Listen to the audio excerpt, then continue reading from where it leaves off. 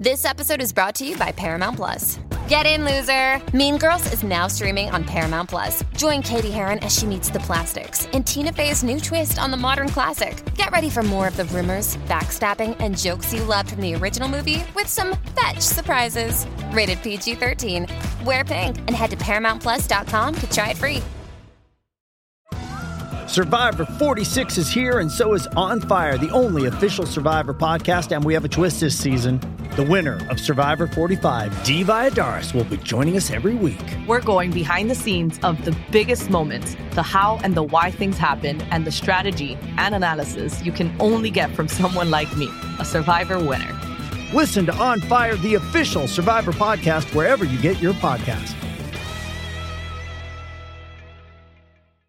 Who is the secret villain of The Mandalorian Season 3? Welcome back to Nerdist News. I'm Hector Navarro, and it's time to hitch a ride on some Purgle because we're heading back to the galaxy far, far away. On Wednesday, we got the third episode of the third season of The Mandalorian, aka Chapter 19, aka The Convert, aka Andor Light. What?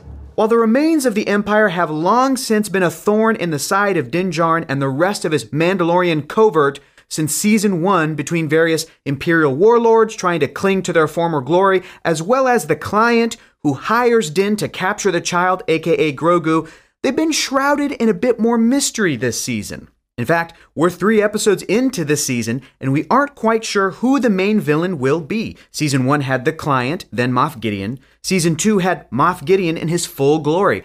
But so far, we've only gotten hints as to the big bad for Season 3, or even if there will be one at all. However, the latest episode did give us some more hints as to who this mysterious Imperial presence could be, and we're going to break them all down and weigh their likelihood. And we're also going to try to answer the most important question of all. Where do you think I got the biscuits?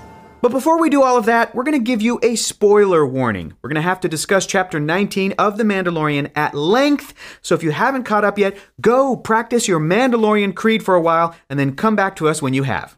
This is the way. This is the way.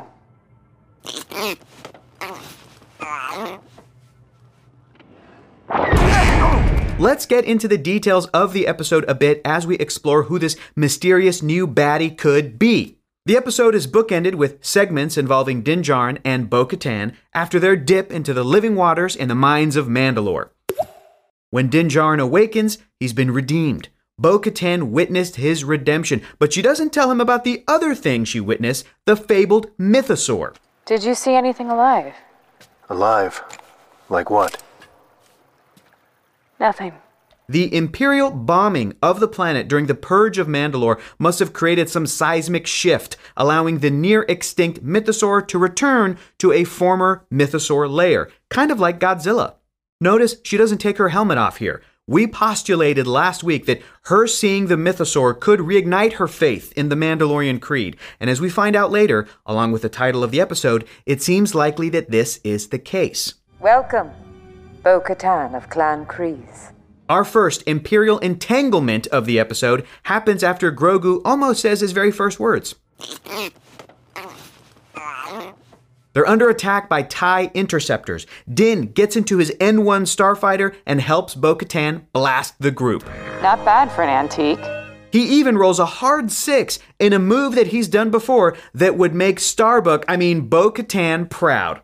Also, he wastes a proton torpedo on a TIE interceptor. Those dudes don't have shields. That's overkill, Din. Nice shooting.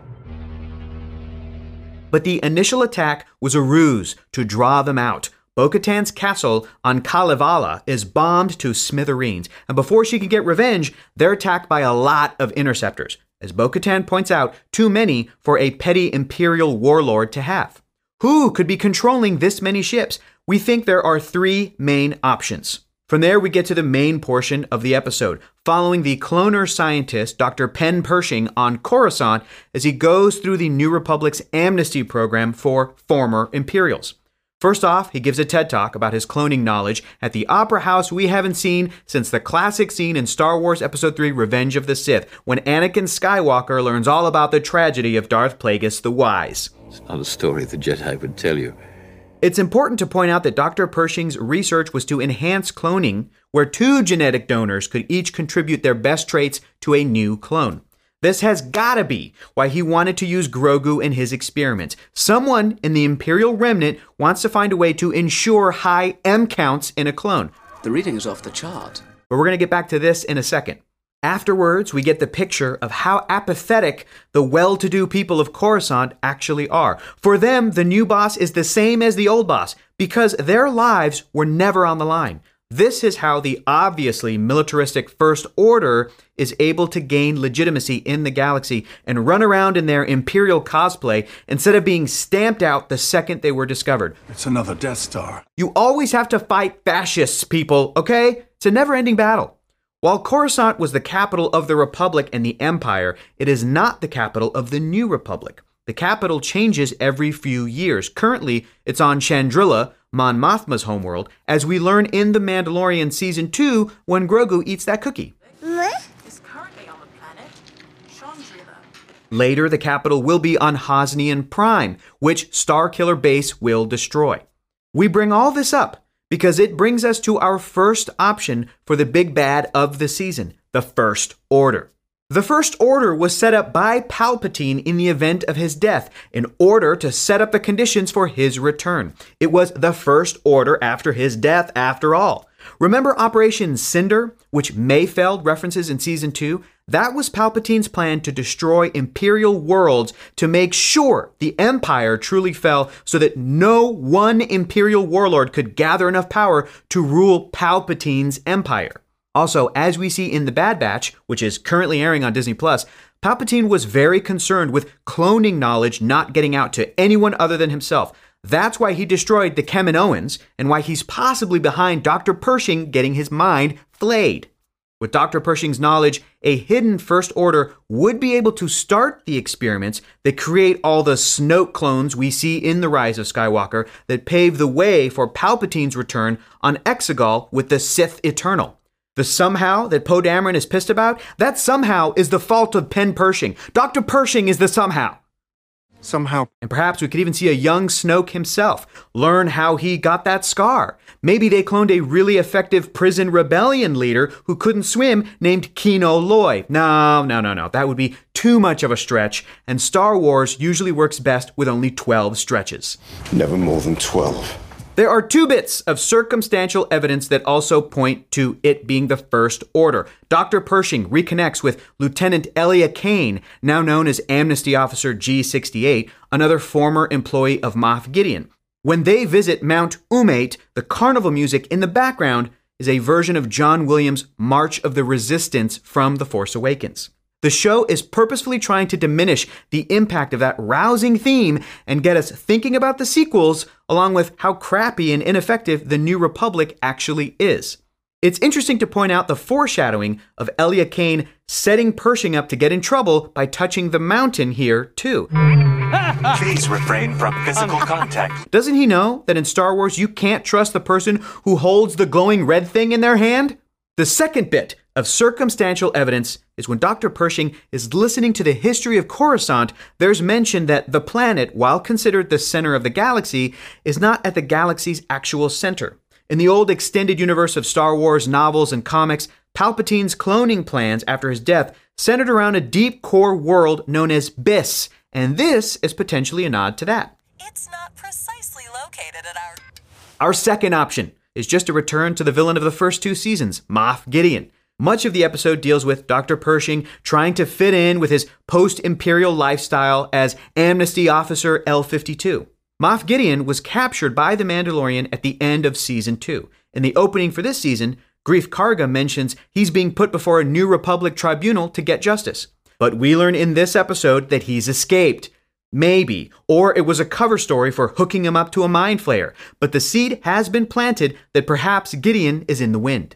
Later, when Kane betrays Pershing, he himself gets hooked up to a mind flayer, which this time is not the creature Saw Gerrera uses in Rogue One called Bor Gullet, or the villain from Stranger Things in the Upside Down, but an electroshock machine. No, it's a mind flayer. It's a similar device. And he even tells Amon Calamari that it was a trap. Those dudes already know about traps, Pershing, okay? That's offensive. It would make a lot of sense for Lieutenant Kane to still be working for Moff Gideon in secret if he's truly back on the loose. This might be the most simple option, and you know we're always fans of Occam's razor here at Nerdist. What? Amnesty Officer M34 also treats the name Moff Gideon with a bit of wariness. He was a dangerous threat even to Imperials, it seems. And he's not the only one who should be wary. Moff Gideon was instrumental in the purge of Mandalore, and him wanting to keep kicking them while they're down fits in with his MO. Of course he would bomb Bo-Katan's castle and try to kill her. He's kind of a bastard. Our final option for who this hidden villain could be, we also think might be the most likely. It's someone who has been outright teased since Season 2, Grand Admiral Thrawn. Last season, we learned that Ahsoka is still looking for him after Thrawn and Ezra Bridger got hyperspace whaled into unknown parts of the galaxy. And now we've had an appearance by the Purrgil in the Mandalorian Season 3 premiere. That's textbook foreshadowing, folks. Force-shadowing, even. Not only has Ahsoka already appeared in The Mandalorian, but her partner in searching for Ezra and Thrawn is also a Mandalorian, Sabine Wren. We've long suspected that this season could introduce these characters from Rebels to live-action audiences before they appear in Ahsoka's standalone series later on in the year.